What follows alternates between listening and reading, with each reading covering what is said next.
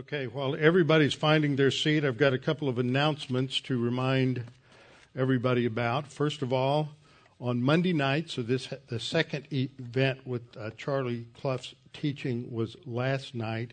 He has one more Monday night for the kids at Camp Arete.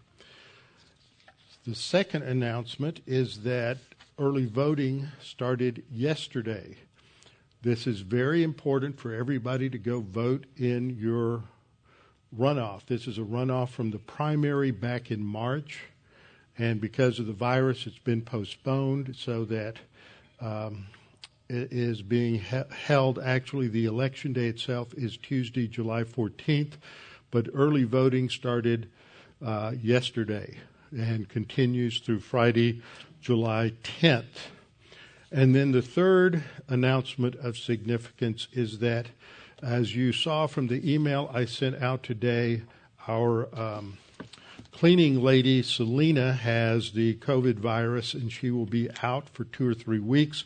And if you would like to volunteer to come clean the church, it's not as overwhelming a task as some of you might think, because we don't use prep school. We're not using anything other than the auditorium, and there just aren't a tremendous amount of people who are dirtying things up. So if you could come in on Fridays to help clean the church, then go to the westhoustonbiblechurch.org website and send us an email or contact Cheryl Jeffries directly.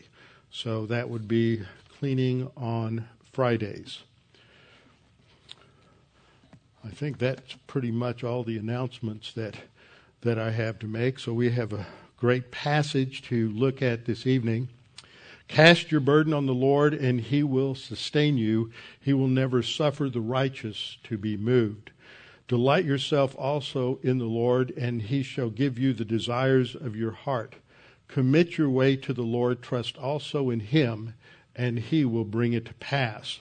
In God I have put my trust. I will not be afraid. What can man do to me? Before we get started, we'll have a few moments of silent prayer so we can make sure that we are in right relationship with the Lord. As we have studied so many, many times, we are to walk in fellowship with the Lord. That means that emphasizes a lifestyle. That's the whole metaphor of walking. Fellowship implies a partnership. That is a partnership in our spiritual life, our spiritual growth. When we sin, that walk is abrogated because of sin, and so to recover, we need to confess sin. So we always begin with a few moments of silent prayer, and then I will open in prayer. Let's pray.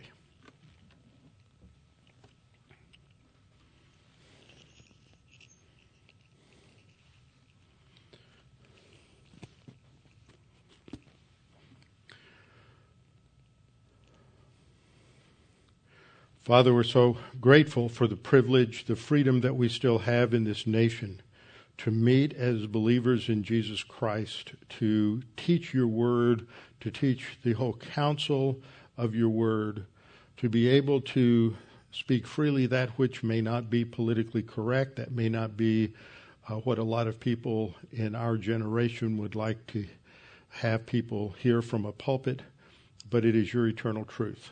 Father, give us a passion to study your word, a desire to know it, because as we live in difficult times, we have to be prepared, and the only way we can be prepared is to be prepared mentally and spiritually, to have our thinking fortified with the truth of your word. And Father, as we look at so much that is going on in our world, so much uncertainty, so much chaos today between the virus and the various demonstrations and protests, and everybody virtue signaling to the evil side of the aisle. Father, we pray that you would just protect us, give us the boldness, especially we pray for our representatives in Congress, for those who are believers, those who hold to a correct understanding of the Constitution, that you would protect them, give them courage, give them strength, give them energy to accomplish what they need to accomplish to continue to protect the Constitution. And Father, we pray for us that we might be diligent in our study of your word, because it's your word that gives life, teaches about life. It is your word that is a light to our feet, and a lamp unto our feet, and a light unto our path. Father, we pray that you would help us to not give up, but to stand fast in every area of life. And we pray that we might be strengthened, encouraged, and gain insight as we study tonight. We pray this in Christ's name. Amen. All right, open your Bibles with me to 2 Samuel chapter 19, verse 42. 19, verse 42. We're continuing our study in 2 Samuel in the life of David. Last time we looked at the 19th chapter as David is returning to Jerusalem. He has now crossed over the Jordan. He is on his way back to Jerusalem itself, from going to Gilgal, where we found him last time in verse 40. And tonight we will start with verse 41, which clearly indicates a conflict, a growing conflict within the tribes of Israel. Now, this section that we're in, where we started several lessons back with the rebellion of Absalom, and now the rebellion of Sheba, is very important. It's interesting how we have arrived at this section of Scripture during all these things that are going on today, because we learn a lot from this section of Scripture. For today we have rebellion growing in this country. It's a rebellion against the past. It's a rebellion against history. It's a rebellion against what is perceived to be injustice. It is, above all, a rebellion against the Constitution. As far as many of these people believe, and as far as a lot of people in this country believe, we need to get rid of the Constitution. A lot of people who are judges in courtrooms do not have any respect for the Constitution. They're just making laws up as they go along. I had a man running who's been a judge in Harris County, is now running to regain his seat in a court here in Harris County, because in the last election, due to straight ticket voting, he was basically fired from his job, as were all the other Republicans and almost all the judges in Harris County who had any experience. And all of them had experience. They were all Republicans, but they were all fired in that election. And he and one other Republican judge is running to regain their seat right now. And both of them made the same comment, that the second biggest problem with all the new Democrat judges, of course, everything in Houston is nonpartisan. Y'all believe that, right? I have a bridge for you. I will sell you. But according to both of these men, the second biggest problem is these new judges don't show up to work. They don't show up in the courtroom. The biggest problem is that when they do show up in the courtroom, they just make up the law as they go along. And it's made a travesty out of the courts in our city and in our county. And so that's one reason that we need to be going to the polls and voting in this runoff, and then voting in November. Make sure you know who is who and why you're voting for them. But there is a rebellion brewing. It is antagonistic to the Constitution. It's antagonistic to the Declaration of Independence and all of the ideas and values of the founding documents. And if you pay attention to the rhetoric that's going on today, it is amazing that these people have come through an education system in the United States. But that points out the problem. They have come through an education system in the United States, an education system that is been taken over by an intelligentsia, by an academic elite that are hostile to the meaning of the Constitution and hostile to the background of the Constitution. And they are the people who are behind all of these demonstrations. It may have been triggered by the very unfortunate, illegal, and horrible death of George Floyd. It may have been triggered by that. But it wasn't long. Within 36 or 48 hours, the leadership of various anti-American organizations were already primed. They were just waiting for the opportunity, for the situation, for an event that they could take advantage of in order to create chaos and disorder and anarchy in this country. Now, they may not achieve their goals this time, but each time we have these events, they get closer and closer, and their desire is to overthrow the government. And what you need to be aware of is that the thinking of the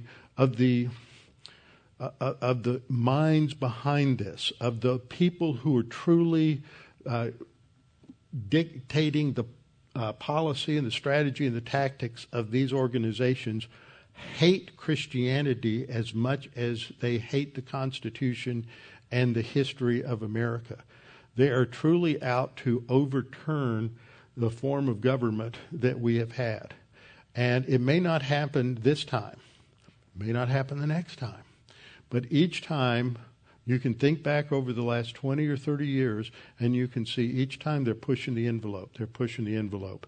And so we have a tremendous problem with organizations like Antifa and organizations like Black Lives Matter. They know what their goals are. They know what their objectives are. And I'll talk about them next time as a result of going into an application from this.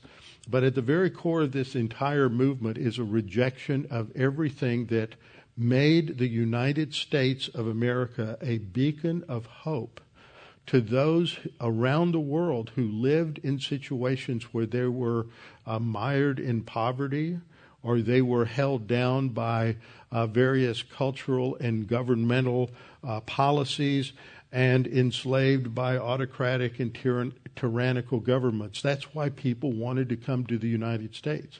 But the United States that they dreamed of is about to disappear. And it's no longer really the United States that they dreamed of. And so if we're going to preserve a nation that is a beacon for liberty and freedom and for truth, then there needs to be a radical change. We all know what's going on right now. We read the news, we watch TV, or we listen to talk shows, and we find out what's going on with the tearing down of statues, police-free autonomous zones that are just turning into anarchy, riots, protests, demonstrations, the destruction of private property, the destruction of businesses, with no regard for who owns them. They talk about, I saw a wonderful video. I just felt so sorry for these women that were business owners in the black community that had their businesses burned out, destroyed, looted, everything, and they were just coming out and yelling at these other black folks that were out in the street saying Black Lives Matter, and they said, "You don't care about black lives. We're black. We have lives. You've destroyed our life, our livelihood. You're terrible." That kind of thing doesn't get out on the news, and so people don't understand these things. What we're witnessing is rebellion, and the Word of God has a lot to say about rebellion, and a lot to say about authority, the authority of government. And it is directed to Christians, even those who lived in and under horrible, tyrannical leaders, such as Nero, hardly a worse leader in the Roman Empire, who persecuted Christians. And yet, under his reign, you have Peter in 1 Peter saying, "Honor the king." Paul in Romans 13 saying that God has ordained these governing authorities. And so we have to look at these principles and understand them. And as we go through this section of Samuel, looking at the rebellion of Absalom and the rebellion of Sheba, I want to pull this together next time and see what we learn about the anatomy of a rebellion. What does it look like? What are the causes? What are the real issues? Go back and look at the fact that there have been a number of revolts and rebellions covered in the Scripture, and the Scripture has a lot to say about that. But before we do that, we need to finish this section looking at the Sheba rebellion in chapter 19, starting actually in verse 41. And hopefully we'll get towards the end of the chapter. So what happens in verse 41 through 43 at the end of chapter 19 is we see the fault lines in Israel. Every country has certain fault lines, certain divisions, just like within a family or within a marriage.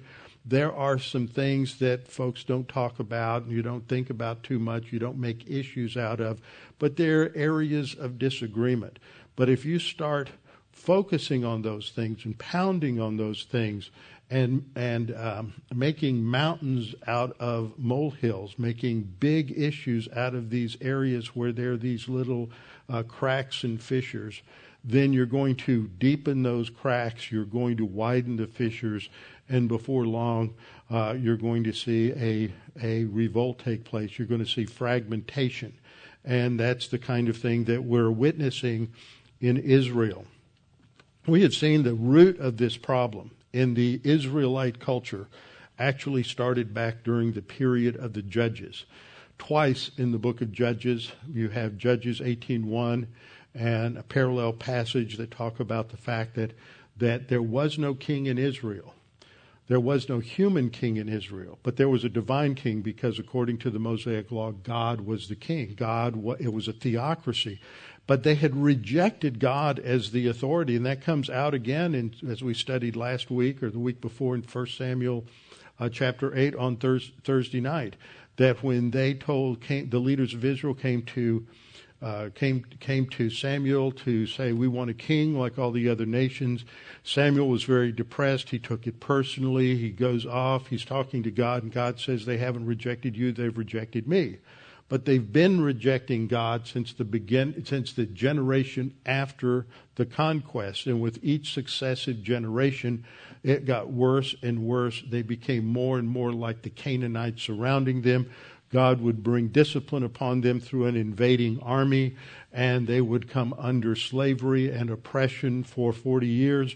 And then finally they would turn back to God. God would deliver them, and they would be okay for a few years, and then they would repeat the pattern, and you repeat the cycle over and over again. But some of the things that we see about the fault lines in Israel, for example, you have the tribe of Dan. Dan is not a very powerful tribe. Their land is along the coast, the coastlands where today you have Tel Aviv and Haifa in that area. It's called the Shephelah. And they couldn't really conquer the Canaanites that were there, so they sent out some spies to find a better place. They ended up in the north at the area that is now referred to as Dan or Tel Dan, the archaeological site there. And they introduced a horrible form of idolatry into Israel at that time. Before they made their migration out of the area, or maybe they left a few of their people behind, you had a man by the name of Manoah who was a Danite. And he and his wife are unable to have children. And so the angel of the Lord appears to his wife and says, you're going to have a son, and he's going to be a Nazirite from birth, and he's not going to cut his hair or touch the grapevine. He's going to have a Nazirite vow. And, of course, that was Samson, who was the worst judge, and he was from the tribe of Dan. Benjamin was another tribe that had serious problems with sin and evil. We have the episode that's given towards the end of Judges in Judges chapter 20, where there is a Levite. We later find out that Levite is the great-grandson of Moses.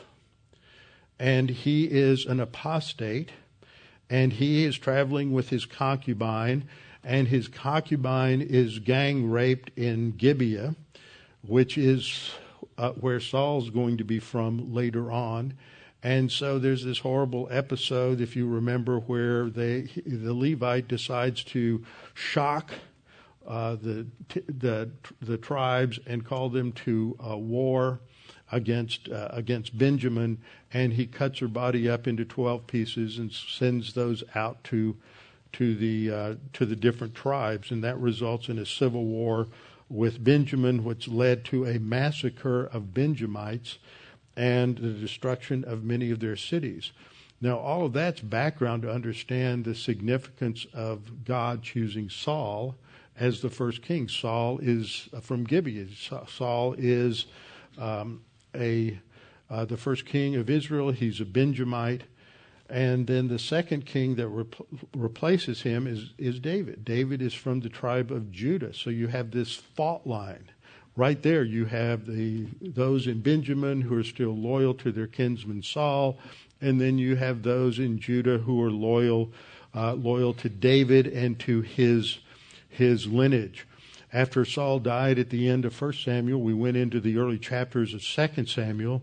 And we saw that there were still many who were loyal to the house of Saul. In fact, we studied in chapters 2, 3, and 4 the episodes related to Abner, who had been Saul's general.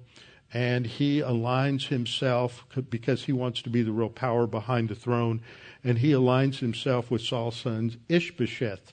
And Ishbosheth had no training, he had no personality, he had no strength of character or leadership skills. And Abner wanted to run him so that he could run the nation and split it off into the northern tribes. So you see the beginnings of this fault line between the 10 tribes and Judah. And then we have the Absalom rebellion. And as David was fleeing from Jerusalem, we saw the 2 episodes where Ziba, who is the servant of Mephibosheth, Jonathan's son, the grandson of Saul, Ziba comes with his manipulations and lies to try to steal all the property from Mephibosheth, and he feigns loyalty to David, which eventually will be discovered. And then you also had Shimei, who's a close relative of Saul's, who is cursing David and throwing rocks at him and his mighty men and his soldiers, and all of this because of these divisions in the land. And we know that in the future, that after Solomon dies, the nation will split into the northern kingdom and the southern kingdom, the 10 tribes of Israel in the north. And then the southern, you have the 2 tribes, which are basically Benjamin and Judah. Benjamin just basically was small, and by this time gets absorbed into Judah. And the principle that we see here is every nation has differences. No nation is perfect. If you study the major revolutions in the world, it's always led by somebody who has a bunch of complaints about how the system doesn't work. And then they bring in a new system, and that system doesn't work. Because no government system in this life is going to be perfect. They're all going to have problems and flaws because they're run by men who are fallen.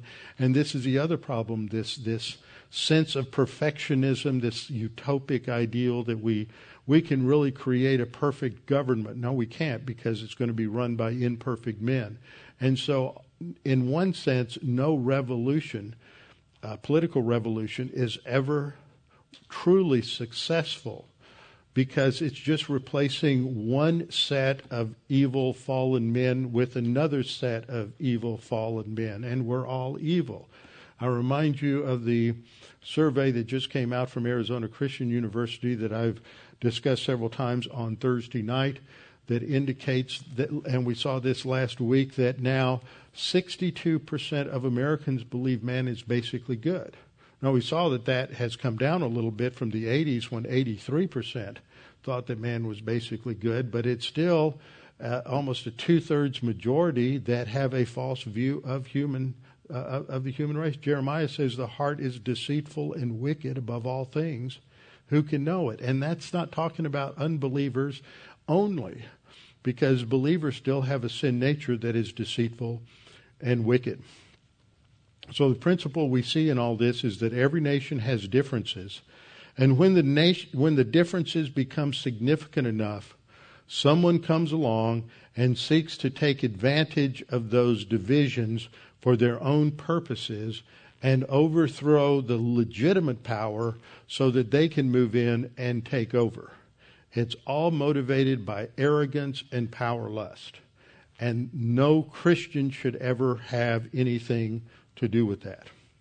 Now we get to the background of the divisions in Judah, between Judah and the other tribes, in verses 41 to 43.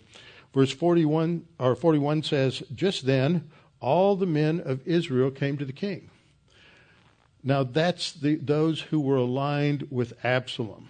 And what we learn from this is mostly it's the other 10 tribes because they have a complaint about Judah. All the men of Israel came to the king, said to the king, "Why have our brethren, the men of Judah, stolen you away and brought the king, his household, and all David's men with him across the Jordan?"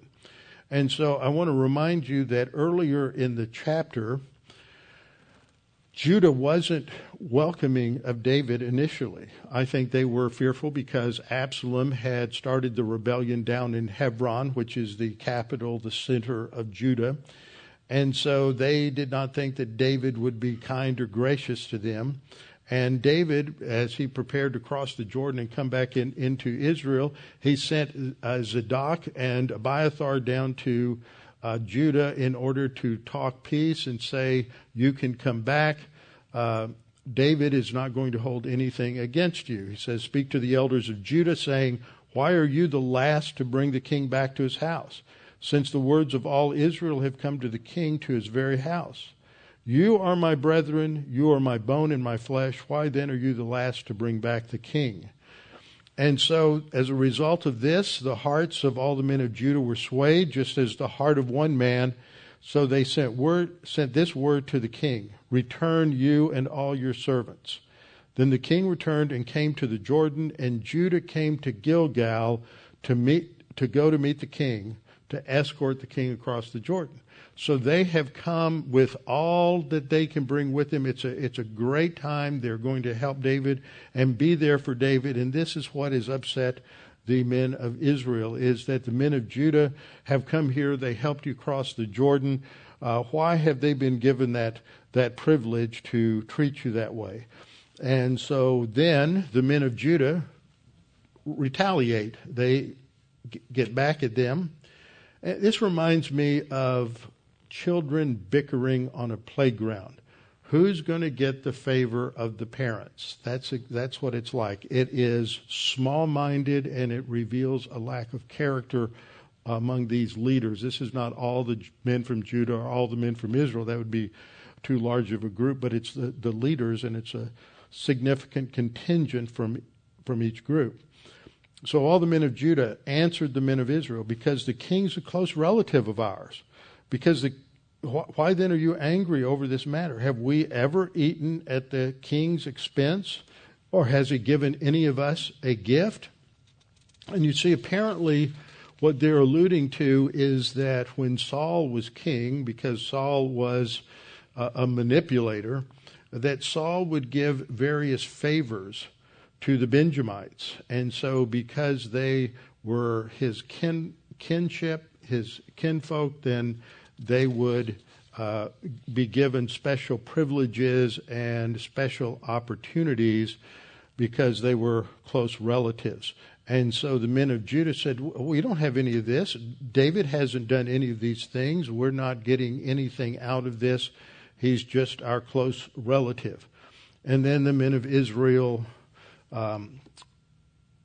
retaliate, and they say that, well, we have 10 shares in the king. There's 10 tribes, so that's what they're talking about, 10 shares in the king. Therefore, we also have more right to David than you. You know, you're just one tribe, but we're 10 tribes, so we have a greater right to David than you do. So they're arguing about who's going to get the closest to David. Why then do you despise us? Were we not the first to advise bringing back our king? And we don't know who wins the argument, but it appears that Judah wins the argument because of what happens next in chapter 20.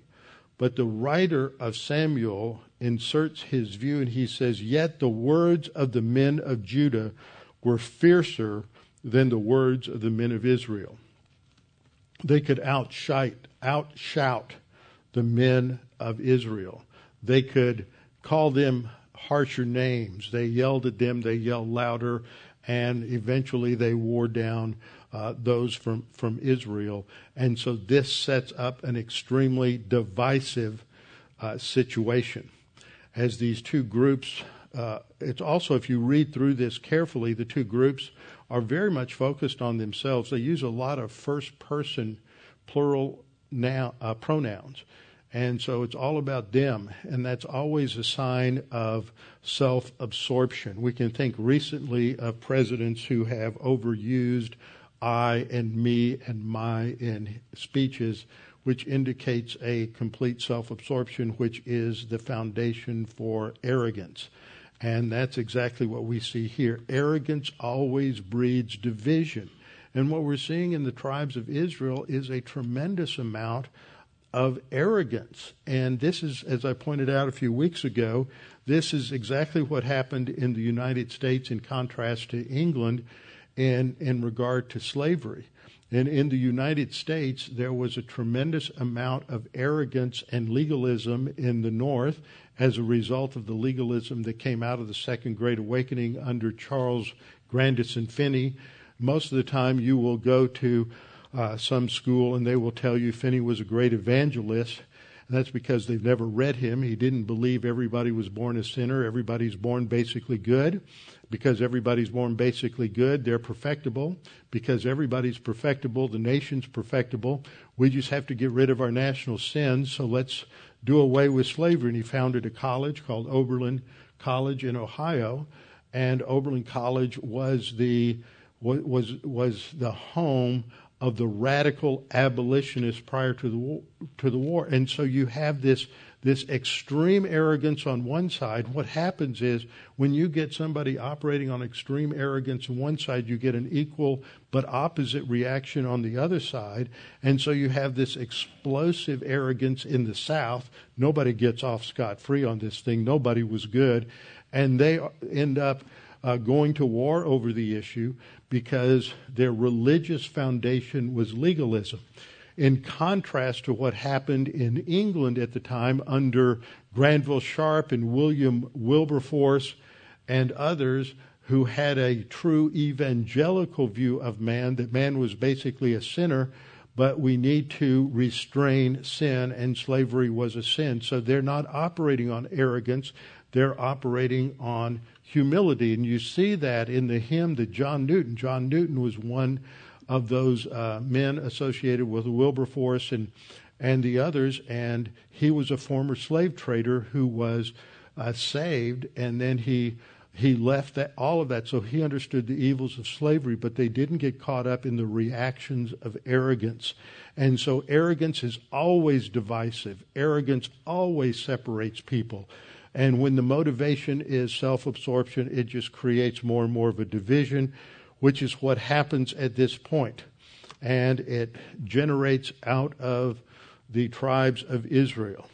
And in chapter 20, verse 1, we have a very interesting opening to this verse. In the English translation, which is accurately translated, it says, "And there happened to be there a rebel, whose name was Sheba, the son of Bichri, a Benjamite. He blew a trumpet and said, 'We have no share in David, nor do we have inheritance in the son of Jesse, every man to his tents, O Israel.'" Let's all go home. Now, it has an unusual verb here at the beginning, and I didn't put it in here, but it's the word kara, and it has this sense of, it's not the idea of chance. That's how we read this. Well, it just so happened, with a little irony and sarcasm. God has a plan. God let something happen. And so it indicates that this is something that reveals the hand of God. It is not something that happens just as a result of human planning.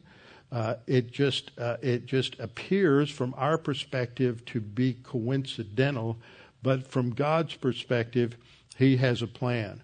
And that plan had to do with Sheba, who is a rebel. And that is another interesting word here, because the word that is translated rebel is a phrase. It is the phrase Ish Belial. Now, we've talked before about B'nai Belial, the sons of Belial. The Belial was a reference to those who were out of line, who were lawless, who were rebellious. And so the best way to translate this is that they were unwilling to submit to the law of God. So that's the term that's translated rebel. Those who are rebellious against authority are also called, as Eli's sons were, the sons of Belial. So you have the sons of Belial here, and they are, he is like them, and both of these groups were unwilling to submit to the authority of God. And that really is the ultimate issue.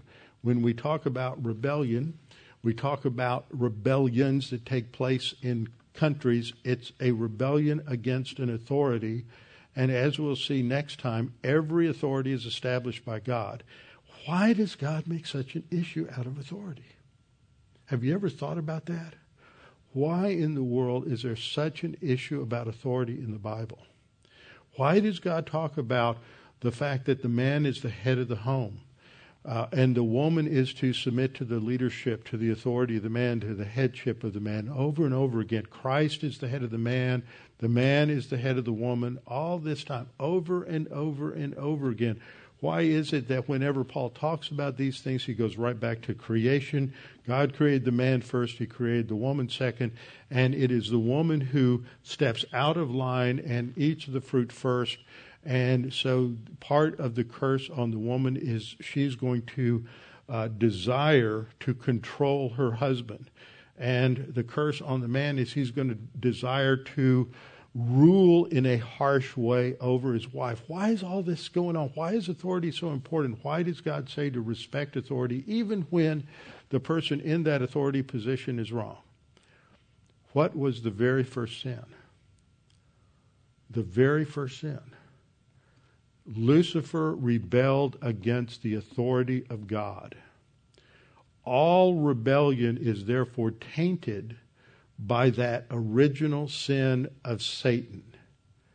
That's why God always makes an issue out of that, because whenever anyone wants to overthrow, rebel against, disobey a legitimate authority, it's because they think they're greater. They think they're better. It always comes out of arrogance, and arrogance is destructive.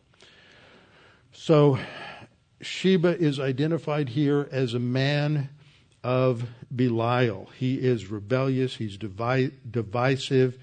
It's interesting that he's not described as one who has aligned himself with the family of Saul or with the tribe of Benjamin, but he is setting himself up to be an independent ruler, separate from either the tribe of Benjamin or the tribe of Judah.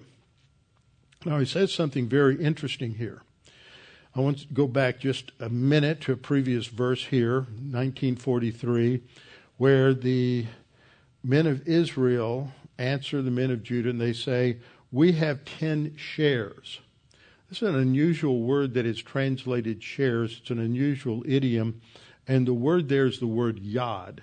Yod is the Hebrew word for hand. But it also had other connotations. It has connotations related to measurements. It had connotations related to setting up monuments. In fact, it is sometimes translated that way. That is why the Holocaust memorial in Israel is called Yad Vashem, a hand and a name. But literally it means a hand and a name, but it means a memorial and a name. Because in the Holocaust, the Nazis would take your name away and would just identify you, especially at Auschwitz, which was the only place where they tattooed numbers on. They would give you a number, and they would tattoo that number on your arm, and you became a number. You were depersonalized. They had taken your name away from you. And so you have a monument and a name. And they do a tremendous amount of research out of Yad Vashem. You go, if those of you who've gone with me and we go through there, you get to the Hall of Names and you look up and you have pictures and you have all these names that are there. They're trying to find out everybody who was slaughtered, murdered in the Holocaust so that they can restore their name. That's the idea there. So to make them a person Again, we think about a phrase that we often find in the Scripture related to praising the name of God. The name has to do with his essence, with who he is. There's a significance there that people need to have a name. Well, here it doesn't have the connotation of a monument. It has the idea, though, of an inheritance. And so it measures something. It's a synonym, but it's not the one that's used in Joshua, which is where the inheritance, the tribal allotments were passed out. There you have these two words used over and over again in Joshua. Chelik, which means a portion or a share of inheritance. That's the word on the lower left. That's the word we have no share, no chelik. No portion or share of an inheritance in David, nor do we have an inheritance. It's a synonymous parallelism, so it uses the other word, nachala, nor do we have a possession or inheritance in the son of Jesse. We have nothing to do with him. That's basically what he is saying. He's not going to provide anything for us, so to your tents. That's kind of an anachronism, because they didn't have tents at this time. When they first came into the land, everybody lived in tents. By this time, they have brick houses and permanent dwelling places, but they still had this idiom for going to their homes, that at the end of a war, everybody went to their tents, even though they're no longer living in tents. So this is the introduction to the rebellion of Sheba, and also he says, it says in the middle, and he blew a trumpet. Now, what do you envision there? Some brass instrument? It's a shofar. He's got a ram's horn. Now, this also had great significance, because this is how you would traditionally announce the presence of a king, or call the army up so that they could go to war. And so he sounds a ram's horn, which would summon troops to battle. But they're not going to battle. They're going to go home. Now, this is an interesting chapter, because it starts these verses from 1941 down to 20 verse 2, talk about the factors leading up to the rebellion and the start of the rebellion. And then when we get into the next section, where we go down through about verse 20 or 21, down to about 20 or 21, it talks about other factors. And then it comes back to what happens to Sheba. So we'll break it down this way as we go through the chapter. What happens in verse 2, every man of Israel deserted David, followed Sheba, the son of Bichri, but the men of Judah from the Jordan as far as Jerusalem remained loyal to the king. So it fragments the nation. And then it shifts away from Bichri. We have a verse that talks about David and the concubines. These are the concubines, the 10 concubines he had left behind to take care of the palace. And then Absalom came in, and Absalom raped those concubines out on the rooftop of the palace to show that he was now the man in charge. And so what happens to them? And then Amasa, who was the general that Absalom had, has been forgiven by David, and he's been put in charge of all the armies. And so David sends him on a mission to assemble the men of Judah, and he fails to do it. That's in verses 4 and 5. He orders him to do it in 3 days. He doesn't come back in 3 days. And so that is taken, doesn't overtly say this, but it's taken as an act of rebellion.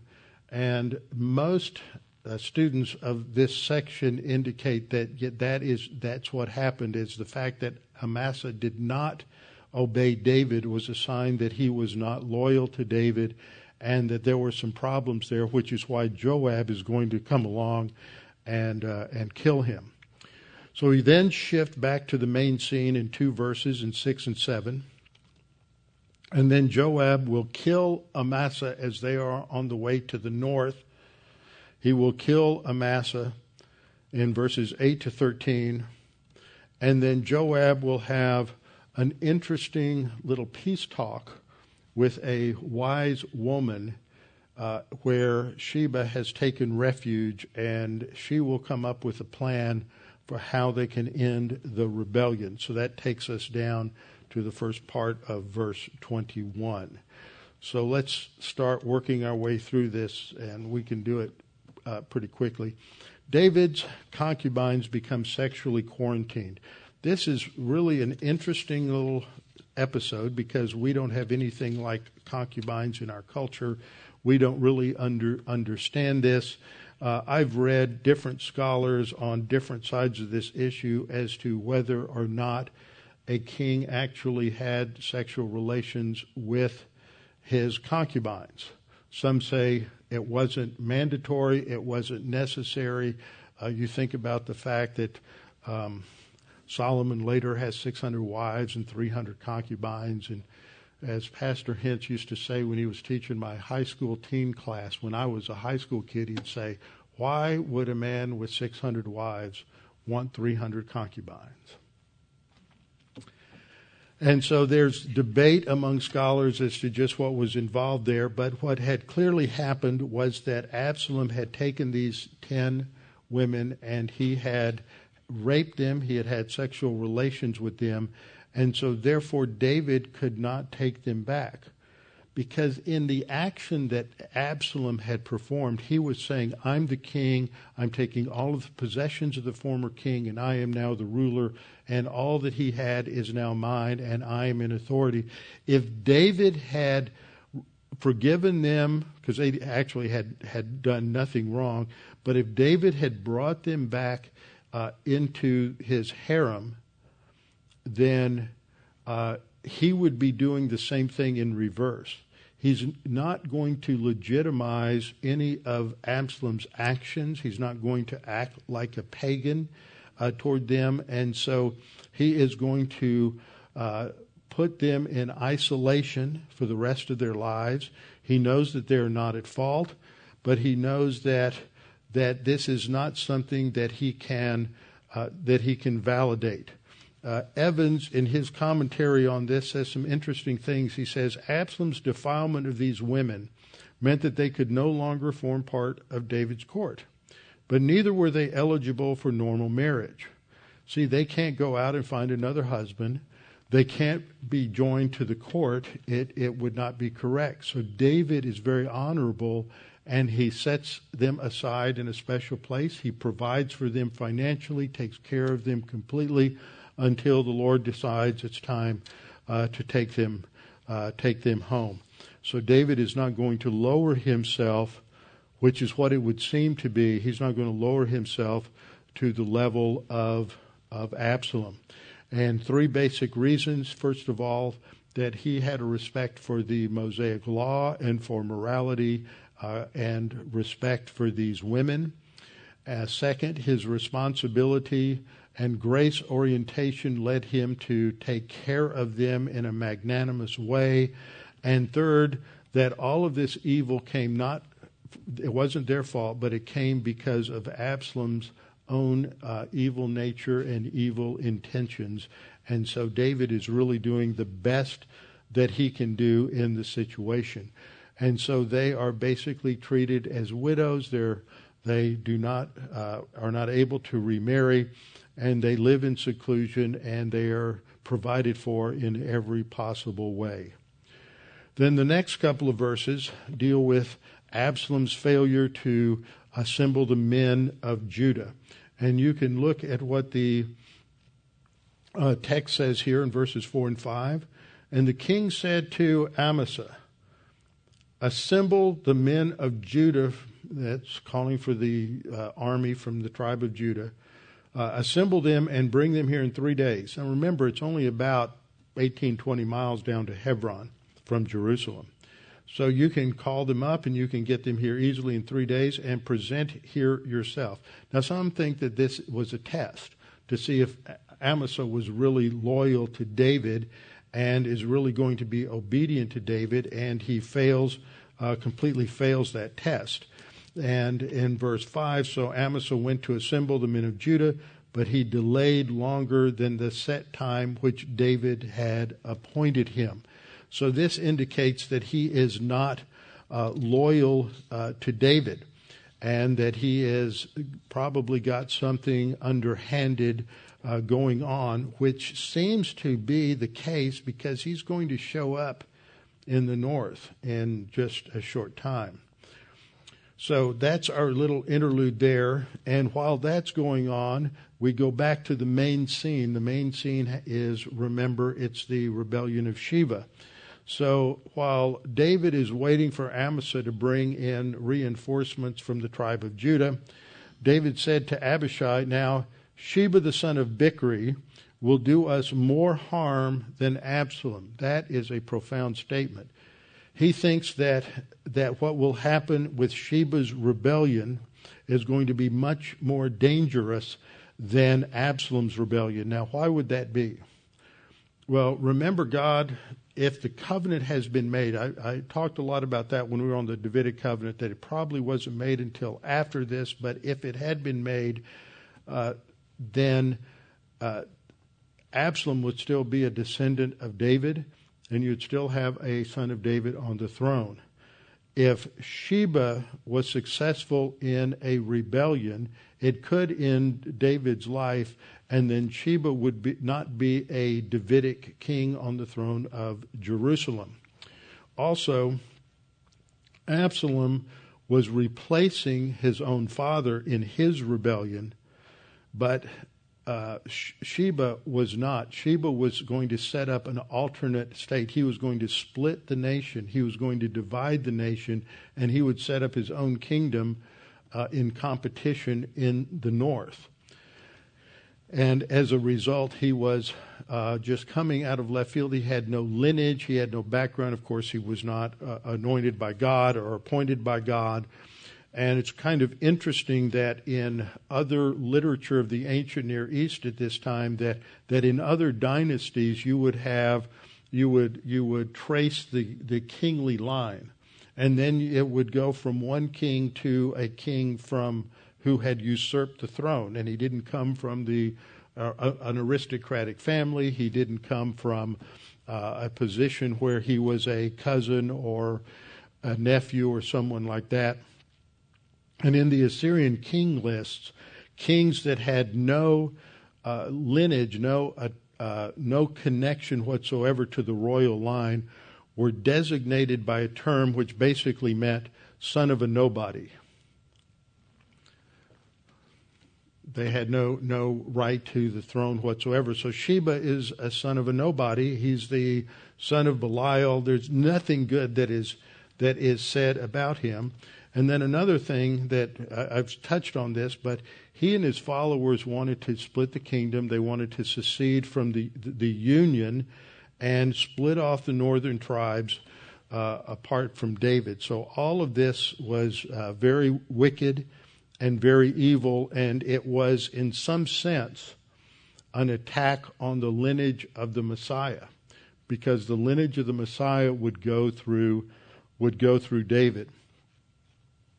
And so, in response to this, Abishai is given the instructions that because Sheba, the son of Bichri, will do us more harm than Absalom, take your Lord's servant and pursue him, lest he find for himself fortified cities and escape us. He needs a rapid reaction force to go immediately after Sheba before he can get set, before he can organize himself, and before he can get away. And so we're told that Abishai, who of course is Joab's brother, they're both David's nephews, Joab's men, not Joab's men, along with the hired mercenaries, the Kerethites, Pelethites, and then David's mighty men, the warriors that had been with him during his days when he was chased by Saul, went out after him, and they went out of Jerusalem to pursue Sheba, the son of Bichri. And then we get into this really nasty little episode where Joab kills Amasa, and it reminds us of Joab killing Abner earlier on in 2 Samuel. So Joab's, we're told, when they were at the large stone which was in Gibeon, Amasa came before them. Now Joab was dressed in battle armor. So Joab has now joined them. Joab was dressed in battle armor. On it was a belt with a sword fastened in its sheath at its hips. And so this is Amasa. And as he was going forward, it fell out. Then Joab said to Amasa, "Are you in health, my brother?" And Joab took Amasa by the beard with his right hand to kiss him. But Amasa did not notice the sword that was in Joab's hand. And he struck him with it in his stomach, and his entrails poured out on the ground, and he did not strike him again. Thus he died. Then Joab and Abishai, his brother, pursued Sheba, the son of Bichri. Now this happens where? In Gibeon. So I ran across this in my, I'll have to get out of that. This is a video. Logos Bible Software has put together some really interesting visuals now. They have sent teams to all of the Bible lands where they've done all these videos and created everything. This gives you an idea of the geography in Israel. Here's the Dead Sea.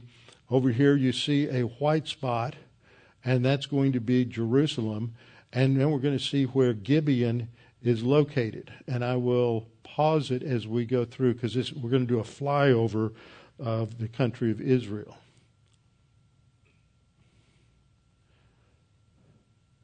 Now we see Jerusalem come into focus and Gibeon. You see, here's Jerusalem, here's Bethlehem right here, and here's Gibeon just to the north. Bethlehem is about 3 miles from the old city of David, 3 or 4 miles.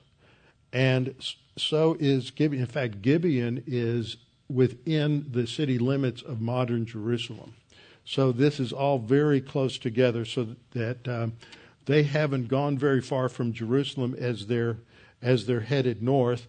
And what you can see here is roughly what they call the way of the patriarchs, and that is the path, the road that Abraham took. Here's Bethel, and if you keep going north, as we'll see, you'll see where Shechem is, and then going on into the north.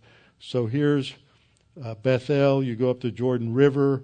Now we're looking south from the north. Here's the Sea of Galilee. Here's Capernaum over right along in here.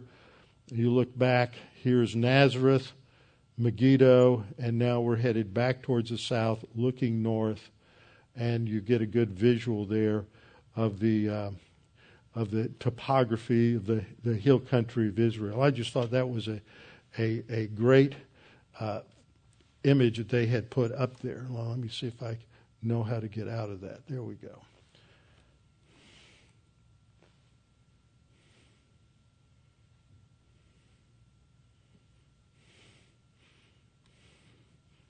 Now back to Keynote.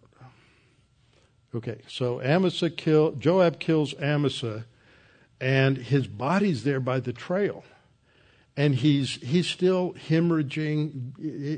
It's a gross scene, and as the troops are coming up, they don't want to pass him. They're just looking at this poor guy suffering there by the side of the trail, and verse 11 tells us one of Joab's men stood near Amasa and said, "Whoever favors Joab, whoever is for David, follow Joab." But Amasa's wallowing in his blood in the middle of the highway, and when the man saw all the people stood still, he moved Amasa off the highway, throws a garment over him, and then he saw that everybody finally would go by after he removed him in verse 13 from the highway. Then the people would go north to go after Sheba. In verse 15, we read, "Then they came and besieged him in Abel of Beth Maacah." Now it's interesting. In Logos, I have a New King James Version, and in Accordance, I have a New King James Version. I'm not sure what the print version. Let me see. now I have a print version in front of me. It's Abel of Beth Maacah. In the Logos version, it said Abel and Beth Maacah. And they cast up a siege mound against the city, and it stood by the rampart, and all the people who were with Joab battered the wall to throw it down. Now, this brings up, I think I have it. I'm going to see if I can get over to it. It wasn't just here. Oh, that's I need to get into Logos. So Logos is here, and here we go. Got it on this screen. This is an image of the map of Israel. Here's the northernmost part of the Dead Sea. Over here you have En Rogel, which is just outside of Jerusalem. So as I move the map and we zoom in, you will see Jerusalem appear right about here, I think. There we have Jerusalem. And so this is Gibeon as well right here. And this gives you a little bit of an idea of how close all these areas were. Now, the other thing that I wanted to show by bringing this map up is, well, that's not moving, is just north of the Sea of Galilee here, just off the map, which I can't get to move any. Oh, there we go. Here we have Dan in the north. And if I move in just a little closer, it's not showing up, but Beth Maacah is located right here just to the northwest of Dan. So that's in the northernmost area of Israel. So they're going all the way to the north. The Shiva has gone as far away from Jerusalem as he can. Now we'll go back to the text. Then they came and besieged him in Abel of Beth Maacah. They cast up a siege mound against the city, stood by the rampart, and all the people who were with Joab battered the wall to throw it down. So you have a great description of the siege here, and yet it seems like Sheba is well protected. And it's at this time that we come to Joab's encounter with the wise woman in 2 Samuel 20, verse 16. So at this point, a wise woman comes out, and this was not unusual in the ancient world. There are examples, for example, among the Hittites, of sending women or elderly people out to do the negotiating with an enemy, because then they probably won't kill them. And so they would send out a woman. So this wise woman, elderly woman, comes out and says to Joab, "Listen to me, come nearby that I can speak to you." And verse 17, he comes close to her, and she says, basically they go through this little negotiation back and forth. And so she gives her advice in verse 18. She said, "They used to talk in former times, saying, 'They shall surely seek guidance at Abel.' And so they would end disputes." So she's setting things up for, I've got a good plan for how we can end this. She said, "I am among the peaceable and the faithful in Israel. You seek to destroy a city and a mother in Israel. Why would you swallow up the inheritance of the Lord?" Joab gave his explanation. He said, well, because of Sheba, he has led a rebellion against King David. And he then gives his instructions, "Deliver him only, and I will depart from the city." So the woman said to Joab, "Watch, his head will be thrown to you over the wall." So the woman in her wisdom goes to all the people. They have little secret communication pipeline among all the people, and they devise a conspiracy, and they attack Sheba, cut off his head, and throw it to Joab. Then Joab blew a trumpet. Again, it's the shofar, the ram's horn. And they withdrew from the city, every man to his tent. Again, we have that same idiom. They all went home, and Joab returned to the king at Jerusalem.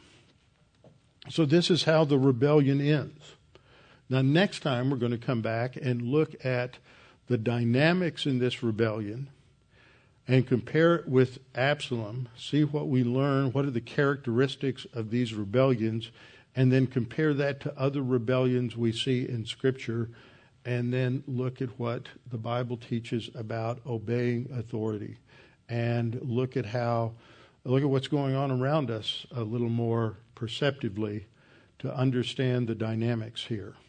So we'll do that next time. Father, thank you for this opportunity to look at this passage of Scripture, to come to understand that there are lessons here related to authority, related to wisdom, related to military action, related to putting down a rebellion quickly, strongly. Father, we pray that you would give us wisdom as believers living in these difficult times as to how to respond, and to have faith and trust in you that no matter how chaotic things may be, that we are going to relax, we're going to be calm, we're not going to panic, we're not going to be fearful, we're not going to cave in to mental attitude sins, and we're going to trust you and be an example, carrying out our mission, which is to make sure that the gospel is made clear and understood by people, that they may understand the real source of peace, which is the Lord Jesus Christ. And we pray these things in Christ's name. Amen.